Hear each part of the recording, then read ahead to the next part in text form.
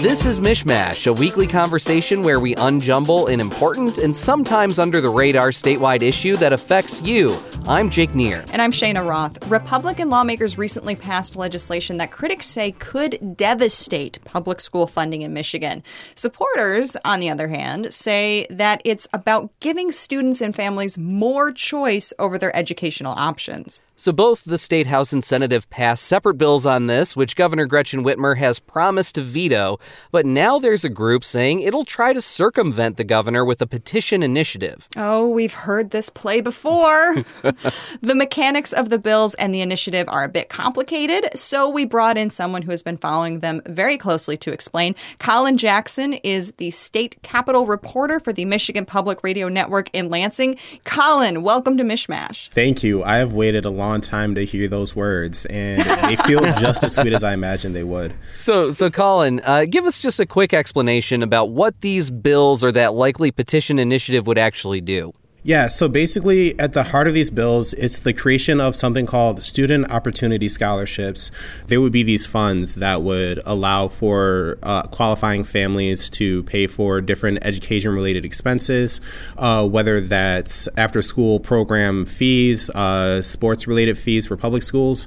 But the big crux of this is they could also pay for costs like private school tuition, which a lot of critics are saying this is unconstitutional, especially since the main funding mechanism for these student opportunity scholarships would be tax incentive-driven donations. So if I'm somebody I want to donate to these student opportunity scholarships, I would in turn receive a tax break. And people are saying this basically amounts to a constitutional violation that would send public money toward private schools for education, and that's against the state constitution.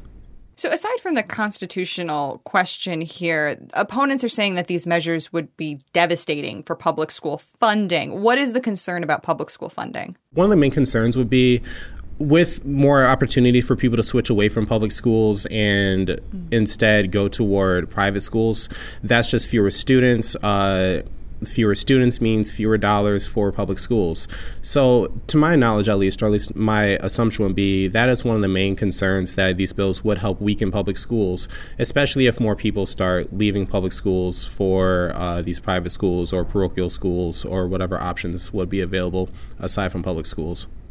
The idea being that people would be sending their kids to private schools if it wasn't so expensive that they could afford it.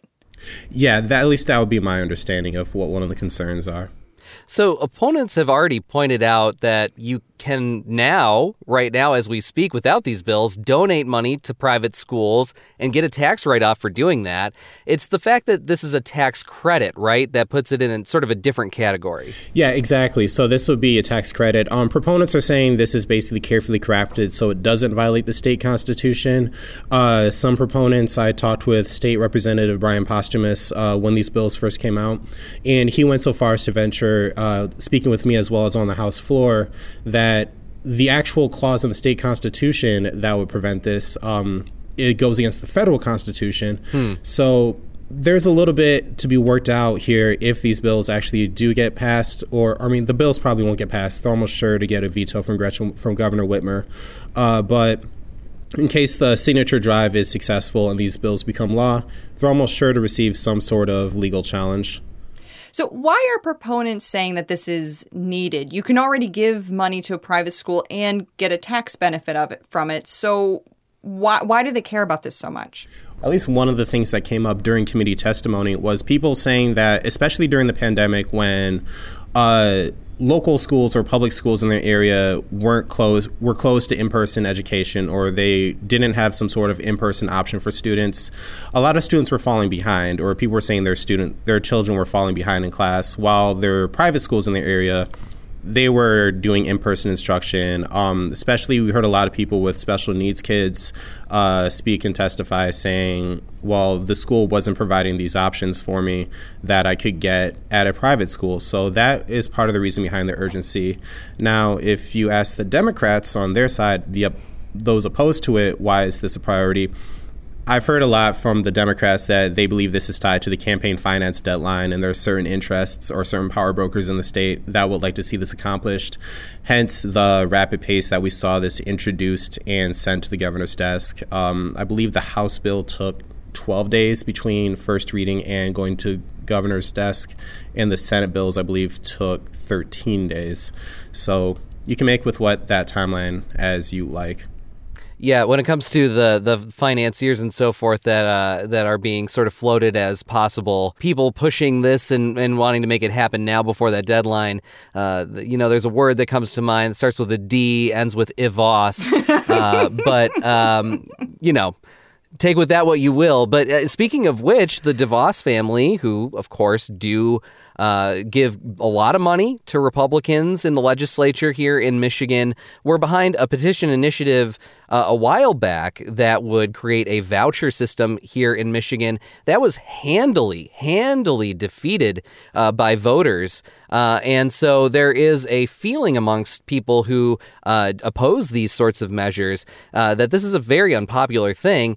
Speaking of that, though, Colin, there is this push to get a petition initiative together, which, if for listeners who've listened to us before, you know that it is a not easy process, but the threshold to circumvent a governor's vote in this state is pretty low in terms of the number of voters that would have to sign their name on a piece of paper to make that happen.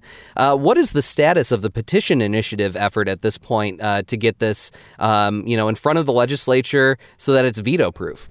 Yeah, so the petition effort, it's from this group, Let My Kids Learn. They've announced it earlier this week. So like you mentioned, the threshold is relatively low. They would basically need to gather 340,047 valid signatures. And with that, the Republican-dominated legislature would be able to take up this petition and adopt it into law, completely circumventing the governor. I spoke with Fred Zolik, who's the spokesperson for this effort earlier this week, and he kind of just alluded to something that's already been becoming more and more clear, that for Republican priorities, especially ones that Democrats won't sign on to during divided government, this seems to be the preferred way of getting those done. We've seen this happen before with Unlock Michigan. We've seen this before with Secure My Vote. Actually, that's currently ongoing in terms of trying to get some of these election-related bills passed, or at least into law without needing the governor's signature. The governor has already vetoed several of those efforts before. So with this particular petition effort, where it stands is they're waiting to have what's called the 100-word summary of petition from the Board of State Canvassers. That's essentially 100 words summarizing the petition that'll appear at the beginning of the ballot or at the beginning of the form to tell people what it's about. Having the Board of State Canvassers write this and approve it is kind of an insurance step to keep them from being sued later on down the road, or have the Board of State Canvassers say, hey, your petition summary was misleading. We can't verify or validate these petitions.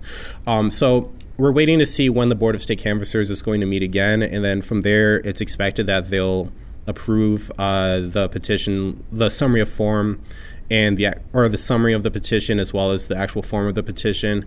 And then from there, speaking with Fred Zolik, the spokesperson for Let My Kids Learn, he said that he's hoping around December 1st they can start to get canvassers on the ground gathering signatures.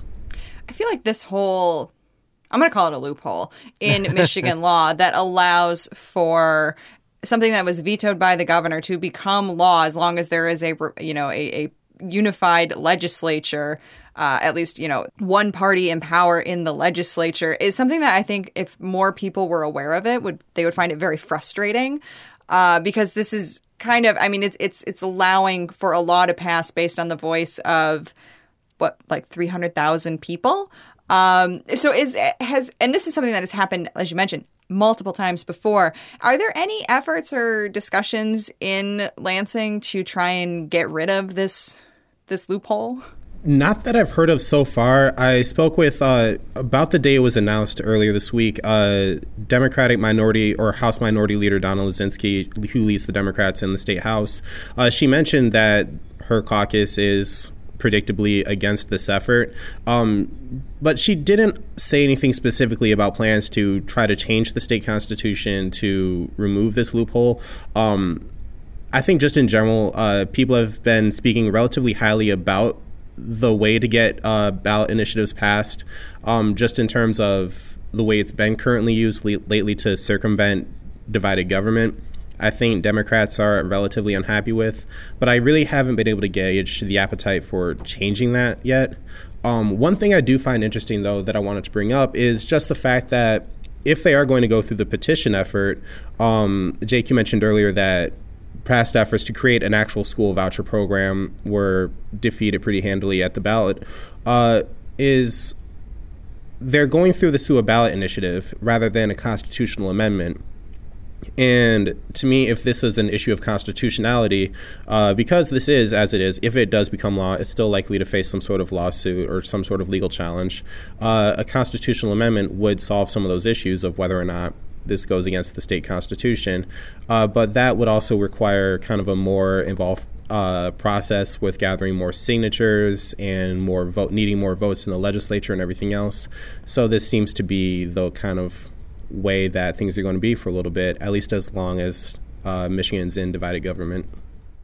If you missed our episode, by the way, on MichMash about why this system of petition initiatives in Michigan is, as we say, broken, we talked with Zach Gorchow of Gongwer News Service about that.